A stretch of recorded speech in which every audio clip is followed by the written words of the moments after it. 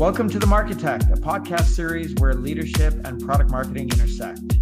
The Marchitect is for and about the world's best product marketing leaders and the chief marketing officers that own the function.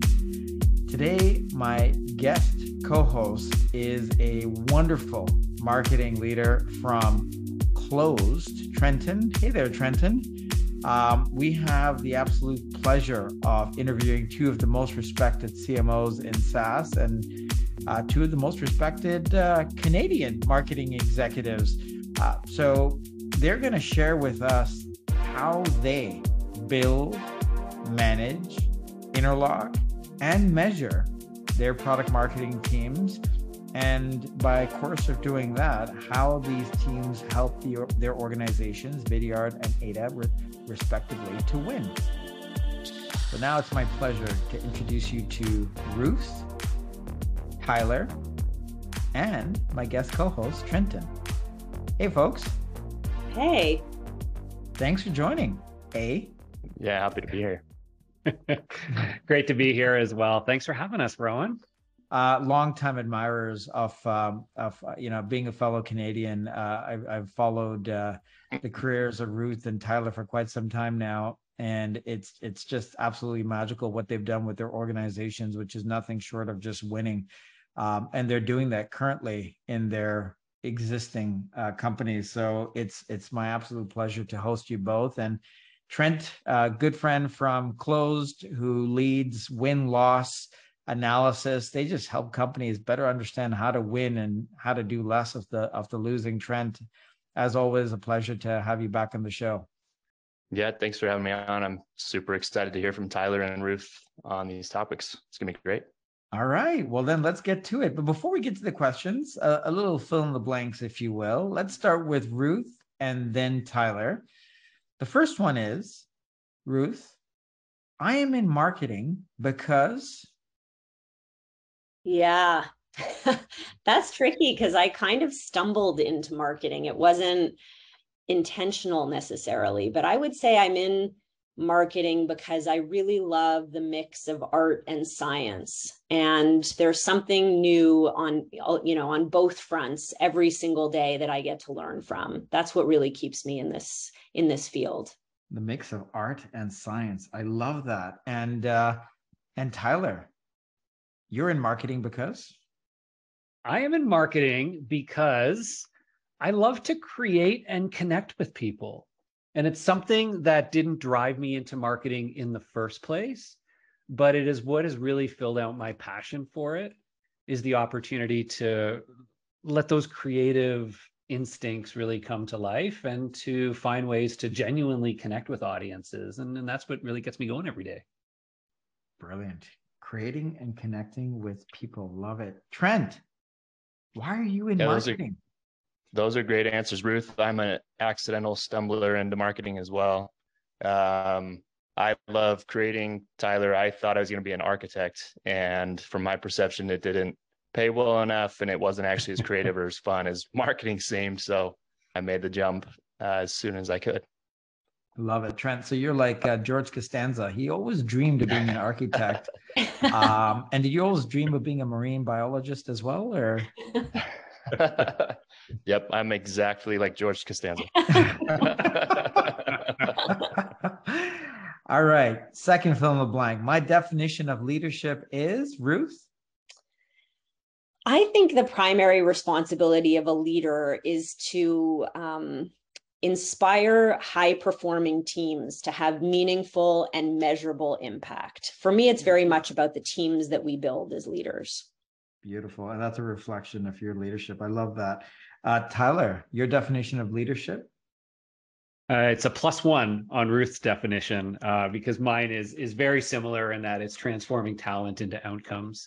And that's another way of really saying getting the most out of the people around you and driving those into the outcomes that you're trying to achieve as a business. Oof. Transforming talent into outcomes. Wow, we're on a run here. Trent, I know firsthand that folks like Bailey adore you as a leader. So your definition of leadership is, what are you doing right? So my definition, and I tell my team, this may sound cheesy, but it's my motto as a manager. It's to enable growth within my sphere of influence. So I want to identify what growth looks like to them and do everything in my power to help them get there. Enable growth within your sphere of influence. Wow. These are fantastic. I love these mottos. All right. So with that, let's tackle the art and science, Ruth, if you will, of product marketing. But let's start with the basics. Ruth, and then Tyler. What's the role of product marketing in your respective companies? Yeah, that's such a good question. One that's sort of difficult to answer because I often say that product marketing is a role that influences and touches everything, but independently owns almost nothing. So it's always a little bit tricky to answer that question. But I think that product marketing is responsible for two things high level. One is understanding the market and the market opportunity, and then bringing new product to market in a way that exploits that opportunity. That's sort of how I think about it. Brilliant. Love it. Tyler, what's your definition of product marketing? What does your product marketing team do at Vidyard? Yeah, so in a general sense, I'm a big believer that product marketing is all about the intersection of product, the market, and the customer. And by really, their role, frankly, is to understand each of these areas as deeply as possible, as richly as possible, the product, the market, and the customer, and to ultimately help drive go-to-market strategies that come out of that, which include, of course, I'm a big fan of the W.I.N framework. So for me, the outputs of the product plus market plus customer intersection is your ICP, your ideal customer profile. Who are you targeting? Your positioning, which largely is a representation of the impact that you can have in the market. Your messaging, which then comes out and is sort of a fleshing out from your core positioning, and that really becomes your narrative in the market. So those are kind of align very well to the W.I.N framework. But I also have one more.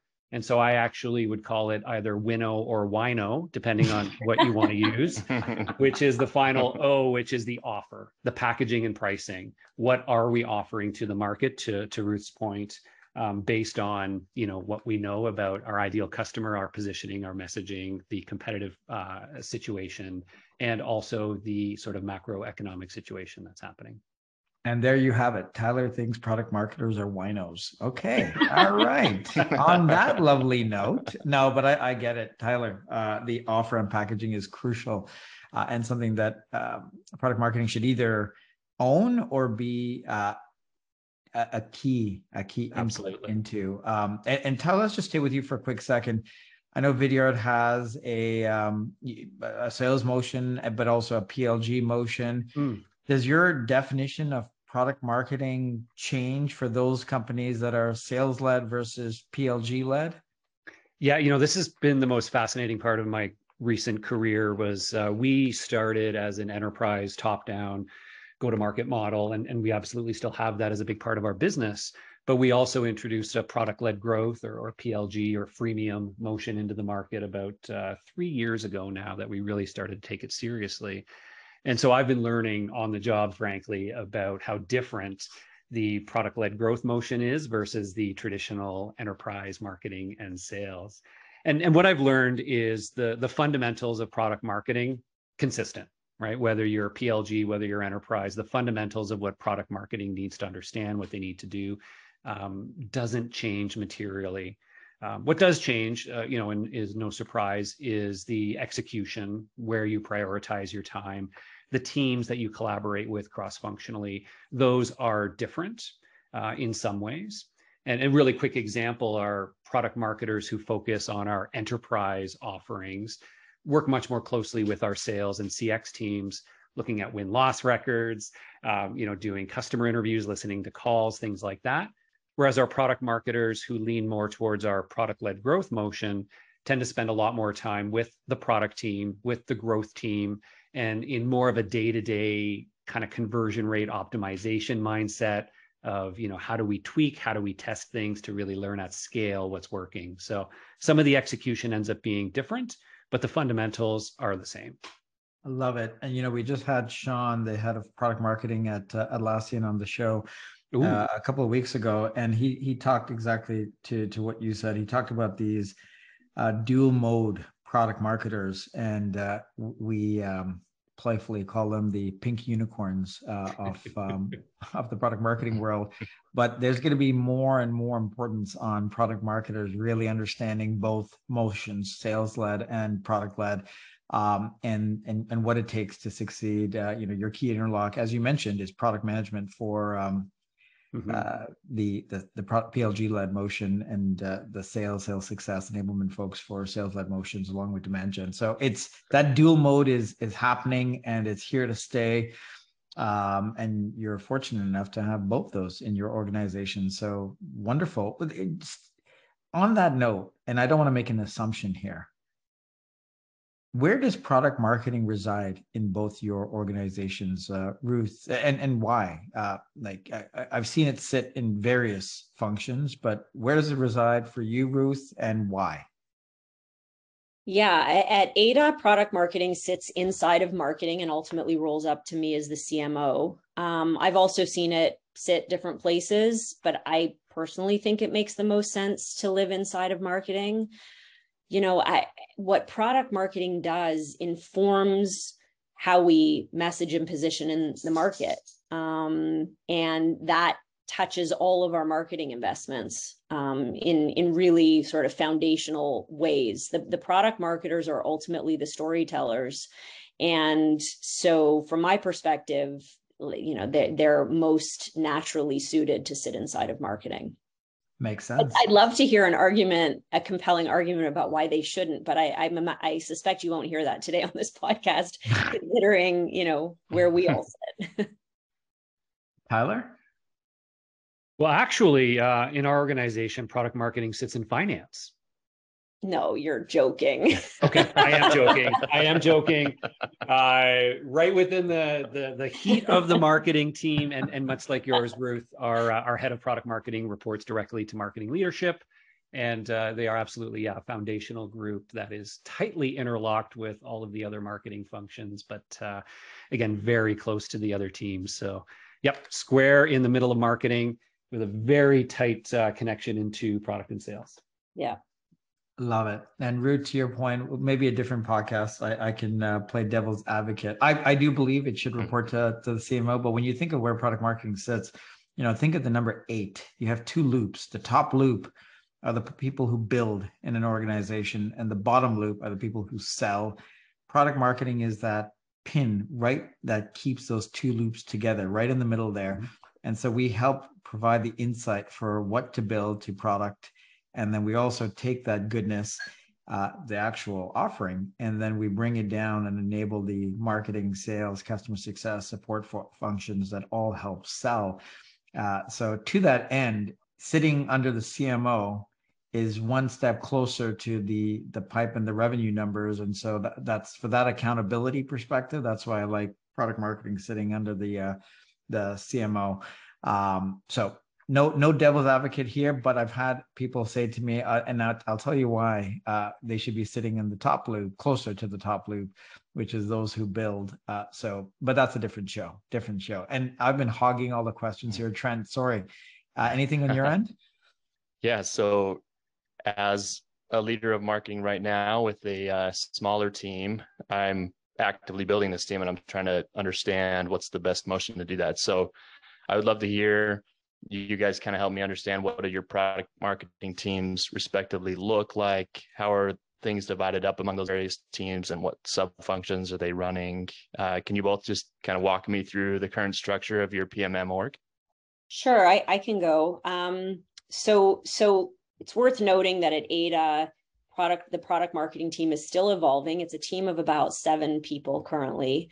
And they're organized in a bit of an interesting way. There's a small group of 2 who are focused on just pricing and packaging. I know that was mentioned earlier, and we decided to really prioritize that investment. We have a director of pricing and packaging.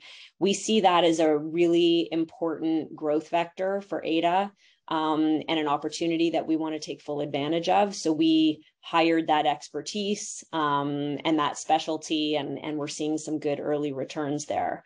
And then I have another director who sort of oversees everything else, and she has a team that's aligned directly to our product organization. I won't say that they're completely straight lines. There's a little bit of ambiguity because our product team isn't divided by like feature set necessarily, but there's good alignment between that team and the product org.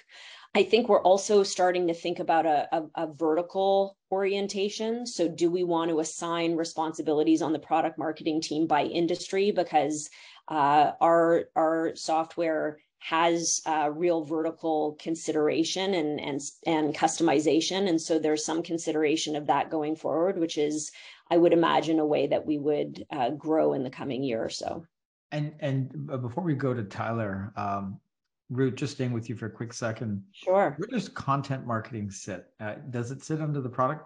Yeah, so at Ada it does not. I have a brand team, and that team is comprised mostly of writers and designers, and the writers work very closely with product marketing. There's been some debate, should content sit inside of product marketing? Should it be on the brand team? I think that the more product oriented the content, if we're writing a data sheet about a new product that we're launching, then the greater the dependency on product marketing. So I could imagine that in the coming year, we would hire a writer to sit on that team with much more of like a product specific orientation. But today, the product marketing team provides the briefs and the context for those writers to spin up the assets that they're working on.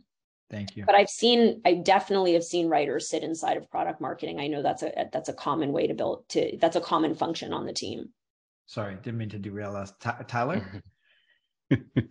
No, not at all. So similar, we've actually seen our, product marketing functions and roles evolve quite a bit over the years. And I think, a big learning of mine, and then I would pass to the listeners as well, is that there is no one way to structure a product marketing team or roles and responsibilities. You do have to be conscious of what are the priorities in your business, how are you evolving, what's happening in the market, and adapt to it somewhat.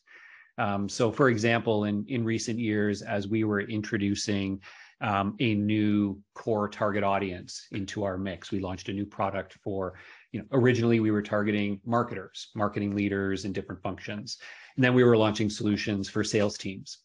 And we had to get the organization almost over-index on understanding that new role, that new ICP. And so we had a dedicated product marketer focused on that sales audience. And so they were not directly aligned with product or the sales team, but they were directly aligned to an audience type because we had a lot of work to do on that and really figure it out. But then as time moved on, as we figured out all the foundational pieces for that and it became a core part, now our product marketing team, much like Ruth's, is aligned to the product team.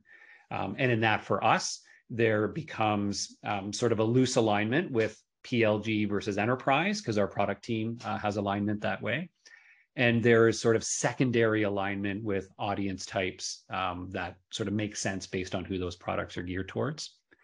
And then there's sort of almost like a tertiary kind of dotted line alignment, then back to the broader marketing functions, where again, some of the, based on their primary alignment, those focused, for example, on PLG because that aligns with product, those people internally with marketing will work more with the growth team and the ad team and programs that are targeting that audience.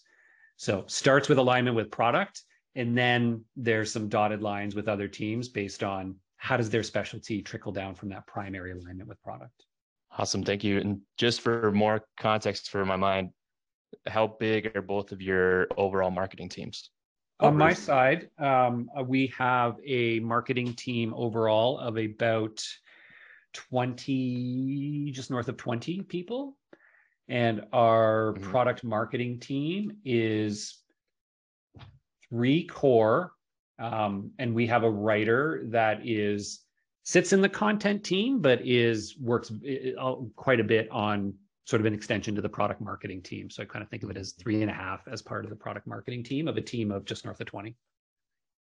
Awesome. And Ruth, what about you? So the marketing team at Ada is about 80 people, but it's a little bit, it's not typical because the SDR and BDR teams sit inside of marketing, and they probably account for half of the team. So, I would say 40 folks who are not SDRs or BDRs, and I think 7 of them are in product marketing. Gotcha. As soon as you said 80, I was like, SDRs report through marketing, and that comes exactly. Awesome. And then, I'm curious how you're both thinking about what roles the product marketing team needs as you continue to scale, and how you'll ensure the org continues to be perceived as an architect of growth versus a cost center, which is kind of always a tricky balance with marketing, right? Throughout your next phase of growth. Tyler, do you want to start with that one? Yeah, I think one of the big things to sort of draft off to the last part of your question is that product marketing, I really encourage all of you to think of how to make product marketing as proactive a function as possible. And what I mean by that is product marketing and having to understand the market, the customer, and the product. There are obvious things you're going to do with the product team to make sure you're, getting ahead of what's coming, what does the roadmap look like, and so on. But I think it's so important to be continuously curious, to be in continuous discovery mode with the customer community, with the broader market, and proactively seeking out new ideas, new insights that you can bring back to both the sales team, to the product team, and of course to the core marketing team, that can impact how it is that they're messaging, how it is that we're packaging products, and to be intentional about that. I know, or I suspect, a lot of folks in product marketing can get a little bit into reactive mode, where it's just kind of dealing with the day-to-day, and then only going off and doing proactive research when it feels like it's necessary to do so. So I really encourage you to think about, how do you carve off time to be doing proactive research, insights, and intelligence collection? It's not always going to result in something new you're going to bring back. That's part and parcel of doing research, but being smart about that. And that's when I think you start to become, really a part of the engine, when you're proactively bringing new ideas, new insights, new findings, and teams really start to respect that, as opposed to just sitting back and waiting for them to ask you something.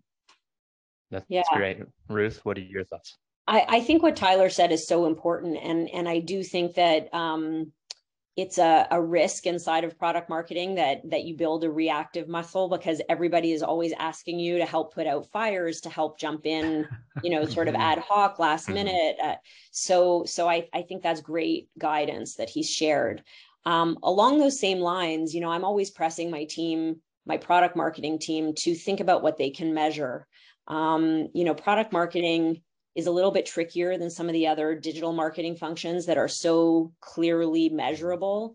But there are things that you can measure inside of product marketing as well. Things like competitive win rates and, deal cycle length, or deal value, or even things like adoption and usage. And I think that the more that you can tie your product marketing investments to those measurable outcomes, the clearer the case that this is, a growth center, something that's impacting top line revenue outcomes. So I'm always pressing the team to think about what and how they can measure the impact of their work.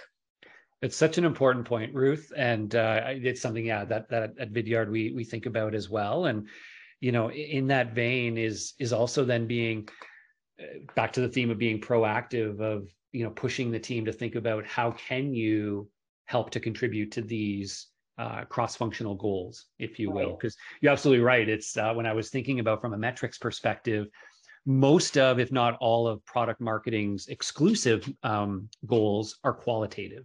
Right. Totally. The ones that are quantitative are very cross-functional, right? And so they are things like win rates and pipeline and performance of SEO and such. But there are a lot of things that when you really push the team to think proactively about what could you do to help us increase our close rate by 1%, right, this year?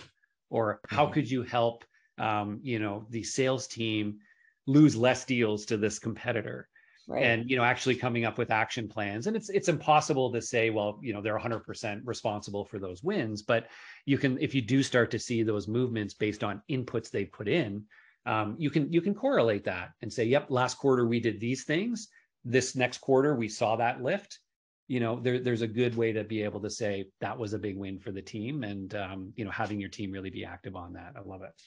That's awesome. You actually went right into my next question and covered it perfectly. I was going to dive a little deeper and understand what metrics you use to define your team's success. And I just wanted to share one that my content lead and I have kind of been tracking the last quarter, which has been really cool.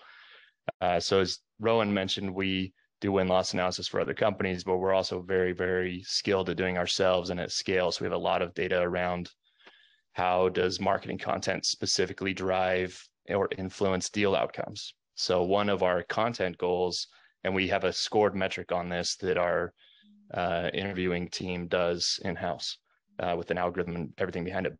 And I'm not trying to plug too much, I'm just trying to give you a little bit of context behind this goal. So my content lead has a goal where in these buyer interviews on our won and lost deals, we want to see that trend up towards more of a positive influence on deal outcomes. So that would mean in these interviews, the buyers would start mentioning, oh, I saw or read this blog post, or we heard this podcast, or we went to this event, or we saw this webinar, et cetera. And he could start to track and see, which is also really cool for him, the exact way he's influencing deal outcomes. Instead of just being a content churning machine that he is, he now actually can kind of measure the impact he's having on the org. I love talking about metrics. Is there any other ones maybe you guys feel like you kind of just breezed over that you'd like to describe a little bit more about how you measure your team's success? Well, I would just say that top line, my entire team feels very, very accountable to pipeline. At the end of the day, all of marketing is servicing sales, and we all want to be able to point to a pipeline or revenue outcome that reassures us that we've delivered them the healthy coverage that they need to hit their numbers. So, you can double click on that and break it down in lots of different ways. And I think we've shared some really great examples.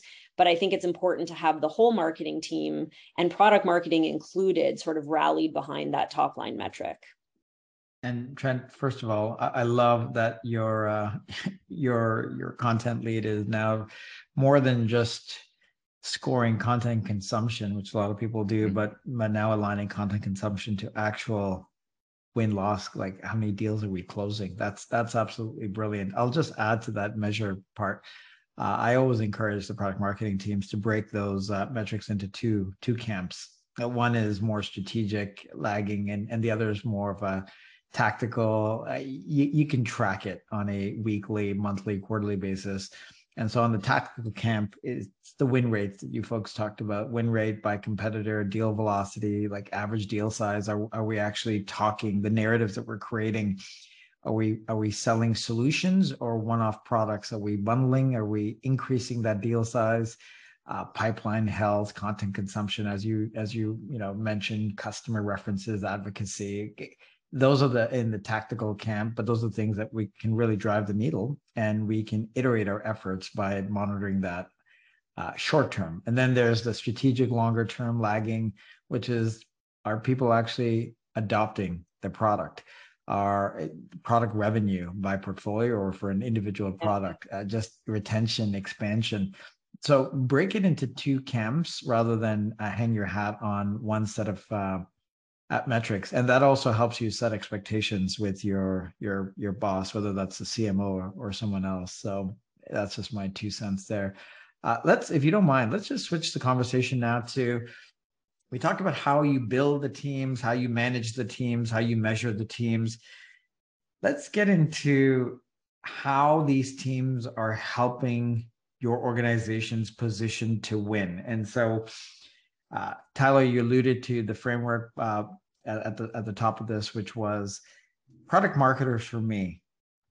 really their job is to help companies position to win. And win is an acronym. The W is who are you going to win with, best fit customers, and who you're going to win against, your competition. And product marketing needs to understand both very, very well and disseminate those insights throughout the organization. The I in win is impact. And so it's not enough to know the value that your product and or organization offers. What is the actual impact of that value that you can quantify so that your customer really gets a sense of how it's going to affect them and their jobs to be done? And then the final N in win is the narrative. Like you have to craft, this is the Steve Jobs part of it, where you have to craft that internal and external story that really resonates with your audience, which is crucial. So to that end, Tyler, let's start with your organization. How is your team determining who to win with, best fit customers, and who to win against, your competitors? Well, it's absolutely a confluence of forces that come together for identifying both of those. There's, some obvious elements, I think, for most of us. There is, formal research that is done. There's surveying within and outside of our existing customer base to both sort of understand how are our existing customers thinking about us, where are they seeing opportunities, and what competitors are they seeing in the market. But then, of course, doing focus groups outside of that to better understand what folks we're not servicing or those that we've lost opportunities to understand why that might be. There's also, very close alignment with the sales and customer experience teams to, create these open loops of feedback. We're constantly taking those in as we are obviously looking at win-loss analysis, listening to calls and such. But we're also sourcing, best fit customer opportunities from things like, case studies and some of our best customers that are seeing the highest adoption. Very recently, we had an example of this where we almost happened upon a really great story from one of our customers who they started using Vidyard in their sales team, which is our primary audience. And but then they shared how their customer success team has seen even more value from Vidyard in using us as a video messaging tool to communicate with their clients as opposed to just prospects. And we've never focused on customer success as a best fit customer. And so that, of course, then spurred the product marketing team to raise their hand and say, I'd love to talk a lot more to this customer and peel back this onion. And so that sort of put us then into research mode with that existing client to better understand this new use case. What were they doing? What results were they seeing? And start to weave that back in. That wouldn't have come from just general research. It came from partnering with the CX team and finding clients who were just self-discovering new use cases and bringing it back. So lots of different ways in which these things can happen. I'm sure there's only 2 of probably 7 or 8 different methods that our teams use. Brilliant. Ruth? Yeah, I think that this question about who depends to some extent on the stage and age of your business. So early on at Ada, I think we didn't want to make a lot of assumptions. And so, anyone who could fog a mirror, frankly, was a prospect. And I think, the same holds true, especially if you're in a crowded space like Ada. Going deep on the competitive landscape can become a rabbit hole and a real distraction. So I think that if you're an early stage, you're almost better suited to focus on what is really great and differentiated about your offering, and market to a broader audience, and then look for trends. I think determining the who is really about looking for trends, zeroing in on your ideal customer profile. What are the common themes that you're seeing across your prospect base or your customer base? So one of the things we discovered at Ada, for instance, maybe a year or 2 into my tenure, was that digital industries were really a sweet spot for us. So industries like e-commerce and fintech and SaaS, and we decided to really concentrate a lot of our marketing effort inside of those industries. I don't think we would have necessarily made that assumption, we wouldn't have been able to draw that conclusion right out of the gate. We needed to go through enough cycles to really draw the data and analyze those common themes. And then in terms of the competitive landscape, it's tricky, like who you win against depends on your market and where you're playing and how crowded it is. I think it's really important to understand why you're different and better and why you're winning. And again, to do that analysis carefully. But I would also caution against making too many decisions as a reaction to that competitive landscape, because I think that's not always wise. So to be mindful of the competition, to build a case about your differentiated value with that in mind, but not to go down that rabbit hole too deeply, where it's informing all of your strategic decision making. Oh, I absolutely love that, because yeah, you're right. It really does depend on the stage that you're at maturity wise as an organization, and how focused or not you are. You could spend all your time really trying to understand the competitors across a breadth of the value chain that could be your competitors. So that's fantastic. Thank you for sharing that. Ruth, let's stay with you for just one more minute. So once you are moved away from the what'd you say, the people that fog up glass, just anybody, and you've dialed in your audience. I love that, by the way. How once you've dialed in that audience, how does your team not only determine the value you offer, but the impact of that value? Yeah, I mean, the ultimate is to get to a place where you have measurable ROI, where you can really connect the dots for your prospect in a sales cycle about what that value and impact is going to look like, and in a credible way represent the math so that they can see that in a tangible sense. Because we all market things like, I think every marketer in the SaaS world talks about things like, cost savings and revenue generation and satisfaction. And, those are all kind of buzzwords, but you have to be able to crystallize that into something real. So zeroing in on what that ROI is, and then in a best case scenario, representing that inside of your product, so it's not ambiguous, and it's accessible in real time, ideally, to your prospect and customer. I think that's the gold. If you can do that, it makes all of those discussions so much easier. And then if that's differentiated from what's already out there, either because it's better or it's a measure that other vendors aren't able to achieve, then you've got a real edge. Yeah, that's awesome. That's great. Tyler, anything to add to that? The only thing I would build on is product marketing can play back to this idea of a proactive role in helping to get the product team to understand this is the kind of impact we are messaging to the market or would like to message to the market, because we believe this is where we can differentiate. And to Ruth's point, then, what could we do in the product to help us either get our customers to that or to prove it to them? Because I totally agree that the real gold mine is when you can not only help them achieve a certain result or impact, but you can show it in the product itself through your own analytics. Yep. And so be mindful of that, dig in with the product team and make sure they understand the kinds of benefits and impacts you're trying to preach in the market, and get creative in, thinking about, well, what could we do in the product to make it, absolutely clear to people that they are seeing this impact? Because that will feed then back into all of your new case studies, and it becomes a very virtuous cycle. So don't just sit back and say, well, we can't prove it, so what am I going to do? Do something about it. Work with the product team and make sure they're aligned to those impact outcomes in the product as much as you are from a messaging standpoint. That's excellent.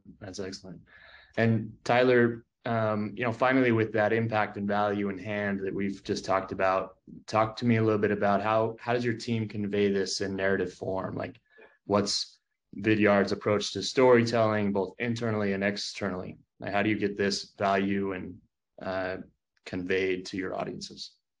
I think that there's lots of little micro things that we do on a consistent basis, but I think the biggest thing at the end of the day is just really representing the voice of the customer, both internally and externally in the market, and being very prescriptive and sensitive to that, right? When you're talking either internally or externally back around this idea of, hey, we've helped people do this, and it's very vague, the credibility just isn't there. And so the more that you can be a representative of your real customers, have real empathy for what problems they're really solving and their stories, and bring those to life, those are the best ones, of course, externally, but also internally. Right, we have a weekly executive update that goes around our executive team every Friday, records about a 10-minute video walking through different updates from across the business, shares it around to everyone to watch, and every 2 weeks or so they include a story about a customer, and it's usually our CEO who's telling that story, and you can just like feel his pride when he talks about it and the results that they've seen, and we get so much great feedback on that of people like, oh, I loved that story. So that's my biggest advice, is always do it through the lens of your customers, be the voice of your customer, both externally and internally. And those are the stories that are always going to be most impactful. And Ruth, Ada just went through a fairly recent rebrand, which looked great. And talk to us kind of in that vein, like what's your approach to narrative, and how do you convey that value as well? Yeah, thank you. We're pretty proud of our brand and how we've represented it in market. Our approach to the stories that we tell and the way that we position and the way that we look even with this recent initiative was to, we wanted to cut through the noise. We wanted to be really assertive and opinionated in a way that was going to stand out. I mentioned we're in an extremely crowded space. And this is one of those cases where we did do a fairly thoughtful audit of the competitive landscape to really understand what are other vendors saying, how are they saying it, what's their point of view, how do they look and feel, and we wanted to be different. We feel that we do have a different point of view, and we wanted to really bring that to life. Now that said, we also wanted to be able to use words and tell stories that were a little bit familiar, but we anchored on a top line message that we felt was opinionated and a bit provocative. This idea that, your brand equity is breaking down at the point of interaction. I think that's something that's very resonant, especially now as companies come to understand that customer service, customer experience is critical. So that's sort of how we considered our brand and how we wanted to position and message in the market. That's great. I love that approach. We see that all the time in our win-loss analysis reviews of customers, that those initial impressions of the brand really drive like the rest of the deal home in a lot of cases. So I think that's a great place to position yourselves. All right, folks, we are at the tail end of this lovely chat. I'm going to leave with a couple of questions. I'll start with Trent. Clozd, you guys facilitate thousands of win-loss interviews. What's the common theme that you keep hearing or seeing as to why SaaS companies are winning and or losing, if you'd like to share? Yeah, there's a lot of them. But the two that I really love, one of them I love because hits so hard with me being a marketing leader and being in marketing. And that one's kind of what I just alluded to with Ruth, is how brand strength and reputation really does drive deal outcomes. You hear a lot of debate nowadays about marketing attribution, or which channels should we be on, TikTok or Facebook or LinkedIn, et cetera. And all these debates about lead conversion and lead pipeline, lead gen, I could go on and on and on. But what I kind of gets lost in all that noise is, and I used to do this too, I used to focus way too much on top of funnel and leads. And I don't think enough marketers are really thinking through in a very detailed way about just establishing their brand strength and reputation in a way that actually helps them win, and doing marketing campaigns with the end goal of winning, not with the initial goal of let's just drive thousands of leads that have a very very, very, very low win rate. So that one comes up a lot, the brand strength and reputation playing into the deal outcome. Another one is, and I love that you both kind of have a focus on pricing and packaging. Ruth, it sounded like you even have a dedicated team of product marketers doing that. Yeah. And that one comes up so much, like pricing and packaging in general. Is it too confusing? Does it feel like it's I call it pricing market fit. Like there's this product market fit that people talk about. Does the product actually solve the buyer's problem? But I like to think of this other piece of that called pricing market fit, where cool, like the product solves their problem, but does the pricing model actually fit your buyer as well? So some of those things we've seen are like companies that sell to SMB, kind of mom and pop stores and things like that. They're selling a SaaS, maybe it's a point of sale solution to these smaller stores who are like living and breathing on cash flow. And if they don't have enough cash flow, they're not going to be able to pay their employees that month, right? And these companies will try to put in these strict contract terms or pricing models that are based on annual contracts because they're getting pressure from their VCs to be SaaS and to have an annual contract motion.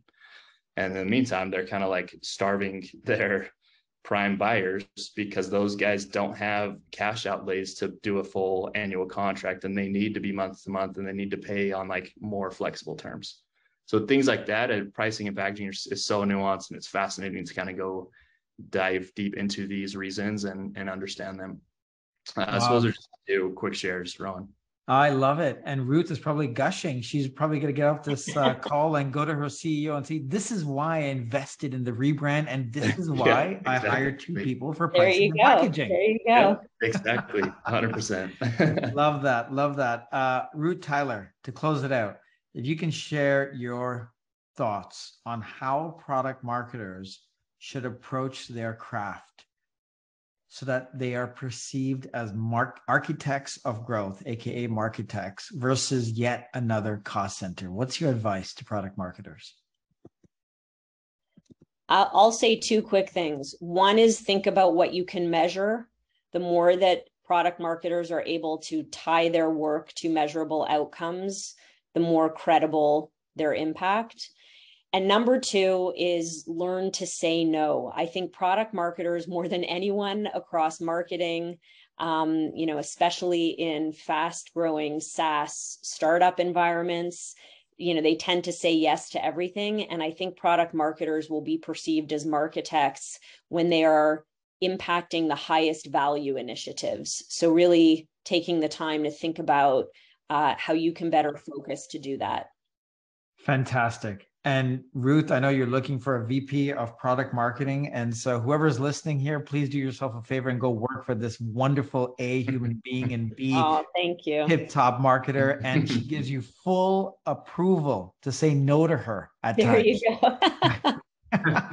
Tyler, what's your advice to product marketers? Well, chef's kiss to Ruth's answer. The one thing I will add is to seek out new opportunities to impact the business. Stay close to your sales and your product teams. In addition to finding ways to measure impact, think about creatively new places you can have impact, and grab it by the horns and go for it. You'd be surprised sometimes when you talk to people and you find areas that you really can help with. Don't be shy to also say yes to those opportunities while saying no to all the other asks that are coming in. Oh, absolutely love it. On that note, Ruth, Trent, Tyler, based on the insights you've graciously shared with our product marketing community today, your organizations are absolutely lucky to have you at the helm. Thanks again for lending us your time and insights.